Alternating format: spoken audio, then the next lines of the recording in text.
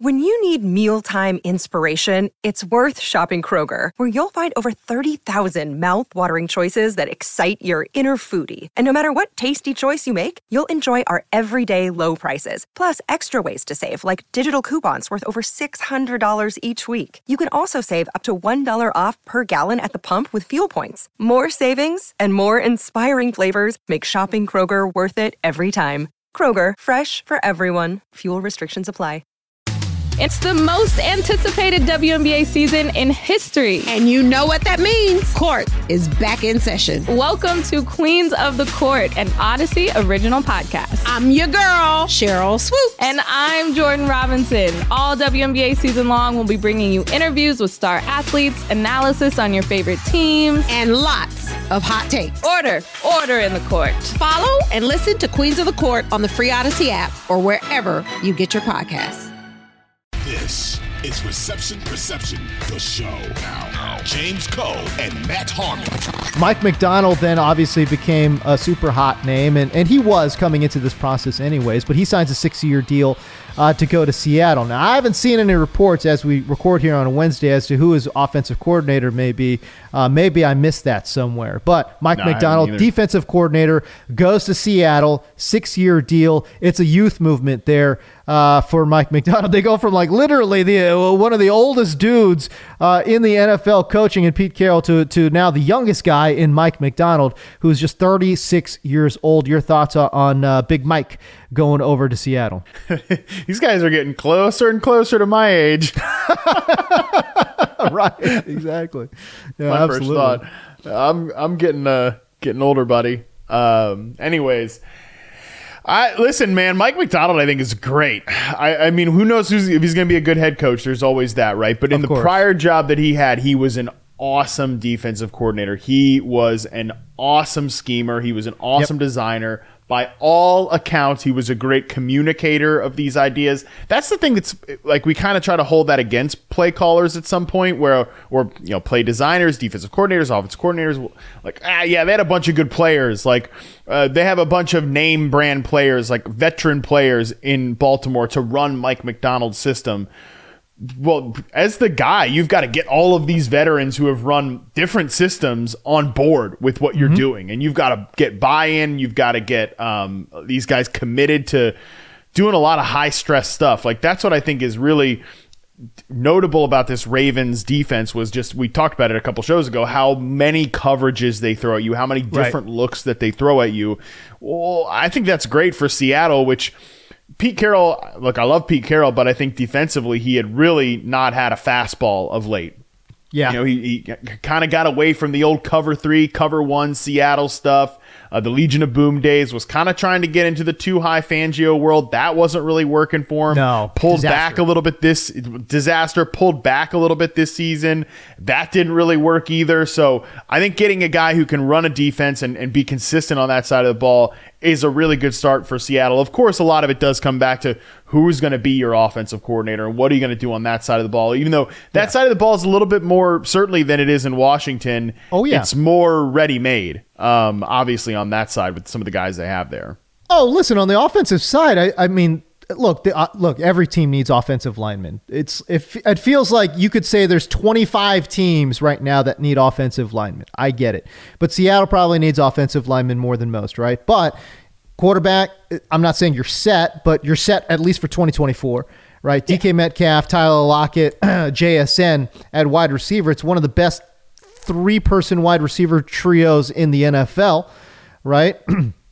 And then you've got 2 pretty good backs in Zach Charbonnet and Kenneth Walker as well. So it's an offense that doesn't use their tight end, but who knows if that changes, whatever. But the bottom line is, I mean, from a talent standpoint, Matt, it's going to be really hard to find a talent from a talent standpoint, a team that is that deep top to bottom when you're taking a look across the NFL landscape. Okay, now defensively, they need a lot of help because I just don't think they've got a lot of playmakers here. I do wonder, and we talk about this at the college level more than the NFL level, but there's some translation here as well. they drafted a lot of guys that Pete thought could fit into a cover 3 scheme. And Pete obviously had a very, very narrow archetype of player he liked in the secondary. He liked big, tall, rangy corners, physical corners. This is why Richard Sherman, even though he was slow, was a perfect fit for what Seattle did, right? And that's why he went much later in the draft, because he didn't have the speed, but he certainly had the physicality and the size.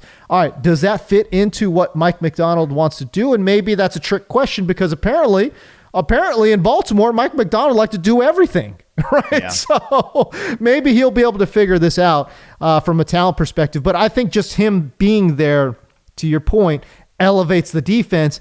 You don't have to find that much more magic on the offensive side of the football, because I think they're stacked from a talent perspective. Yeah, and they still have the same general manager there too. John Schneider did not get pushed out with Pete Carroll, so that there's still some connective tissue in terms of how they look at, scout, acquire, and draft players. I do wonder if they end up moving on from Tyler Lockett, who's got a pretty big cap hit this year, and do they want to free up that to look at other positions? Do they want to move JSN into more of a premier role? I think that's definitely on the table.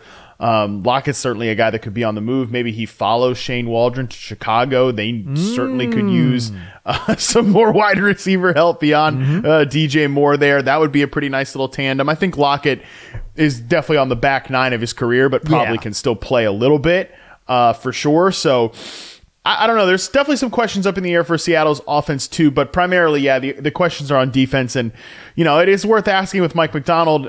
I think they had a very, very rare, very special player in Kyle Hamilton, a guy that you could have play box safety. You could have him play the deep safety. You could have him be the slot corner in like your bigger nickel packages. You wanted to go light nickel. He could play that true safety position. He really was like a chess piece, a steal for the Baltimore Ravens, because, he didn't run a fast 40. He ended up being a steal for the Baltimore Ravens in the draft. Right. And man, I think that's going to be a little bit difficult without a player like that to replicate some of the multiple coverage stuff that they did in Baltimore. But still, I do think that Macdonald showed he's a guy that gets it. And by the way, not for nothing, I don't know how much this matters, but the Shanahan tree offenses really struggled with this defense that Mike Macdonald could throw at you. He definitely confused the hell out of Brock Purdy, put him in some turnover headlocks. They smashed the Dolphins. I know that the Dolphins struggle at times, with good teams and stuff like that, but they really struggled to do anything offensively against Baltimore. Now, the Rams definitely gave them a little bit of trouble, but I do think that that's worth noting. Just a lot of teams have not been able to solve this tree of offensive philosophies here. Mike Macdonald has certainly been one of the defensive play callers that could do it. Well, it feels like Mike Macdonald, and again, I don't have numbers to back this up, but he just loves to take away the middle of the field.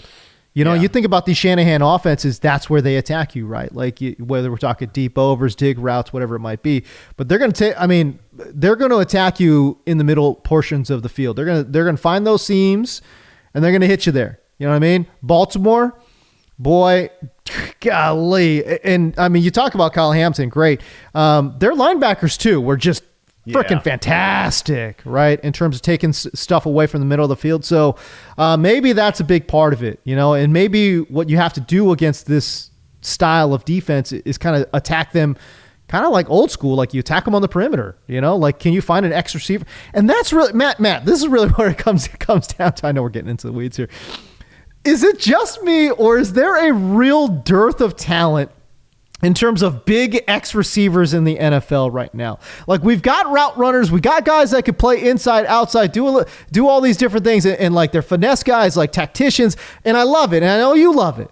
But I just feel like when we're looking on the outside, there's just a complete dearth of physical Des Bryant style, T.O. style, go down the field and win this ball in contested situations one-on-one. By the way, Baltimore 26th in terms of 20, so Hey everyone, this is Brett Boone. Would you know it? I've got a podcast going strong in our 4th year. Tune in as I sit down with my friends, some of the biggest names in sports, media, entertainment, for a lot of fun and in-depth conversations. As you know, baseball's been my life. It's been in the family for a long time, but it's a lot more than that here. It's sort of like taking a ride in a golf cart around a beautiful track. Join me every week for multiple episodes on the Brett Boone Podcast, available on the Odyssey app or wherever you get your podcasts. If we're looking at this in terms of best, they were 7th best in terms of adjusted net yards per attempt to the middle of the field. So you're right that was really an area that they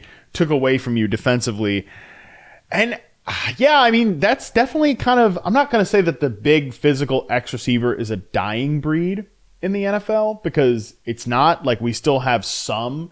I mean, Jamar Chase is definitely that guy. Yeah. AJ Brown is definitely that guy. Although even those players, they move them around in so many different ways. Like, there's not, like, I think if you're just a static X receiver, those days are done. Yeah, those days are done. Those days are done. Like, you have to be able to play in the slot. You have to be able to be explosive after the catch, like an AJ Brown, like a Jamar Chase, in order to really be maximized, I think, as an elite player. We know that the Cowboys do that with CeeDee Lamb in so many different ways. But yeah, I mean, in terms of just true X receivers who aren't like elite guys in the league, I mean, DK Metcalf, T. Higgins, like Ayuk is a pure X, but he's a guy that isn't really like a traditional big hulking X receiver. Mike Evans is obviously still getting it done. But yeah, I mean, that's kind of it, right? Like, I mean, even these guys. That's it. I mean, we keep saying for all these teams, Matt, like, oh, they need an X. Detroit needs an X. Like, I mean, like, how many of these teams need an X receiver? Like, we love Terry McLaurin. I love Terry McLaurin. I think he's a great player. Top 15 wide receiver in the NFL. But again, he's not one of these like big physical, down the field X guys, like if and all he does is play X receiver though. They have because he's their best separator, he's their best player against man coverage. All he runs is like on the line of scrimmage and outside. Basically that's it. And it's not the most efficient way to get the ball to your guy there, so to a guy who's not a tiny little receiver by any means, but is definitely not the biggest. And you want to know why? It's because, like, well, you're not playing Jahan Dotson at X. You're not playing Curtis Samuel at X. You're not playing Naomi Brown at X. What are we, Byron Pringle? We're going to throw him out at X? I mean, well, Eric Bieniemy would do it and then probably find a way for him to get 5 targets per game and rotate these guys all around. But yeah, like, that's even just down the line. It's a struggle to find these X receivers. You're absolutely right about that. I mean, again, after the guys that we named there, who are the other best like non-elite X receivers in the NFL? It's like Mike Williams. Jesus Christ. This is why we continue to bring up Devontae Parker's name on this damn show. Because of this situation. There aren't that many guys. That's why we keep talking about this dude, because he's a throwback and he continues to play that role. I mean, it's crazy. Yeah. And he hasn't been good for like 90% of his NFL career. Or, well, I shouldn't say he hasn't been good. He hasn't been any more than average. For 90% of his NFL career. Exactly. It's crazy. And yeah, that's why we talk about the Devontae Parker axis of X receivers. And listeners, get your shot glass out, because it's draft season, baby, and we're going to be talking about which of these guys are on the Devontae Parker axis of X receivers. And goodness. This, I will say, this draft class, unlike last year where it was your Zay Flowers and your Josh Downs and your all these types, we're getting some big receivers in this class for sure. 2400 Sports is an Odyssey company.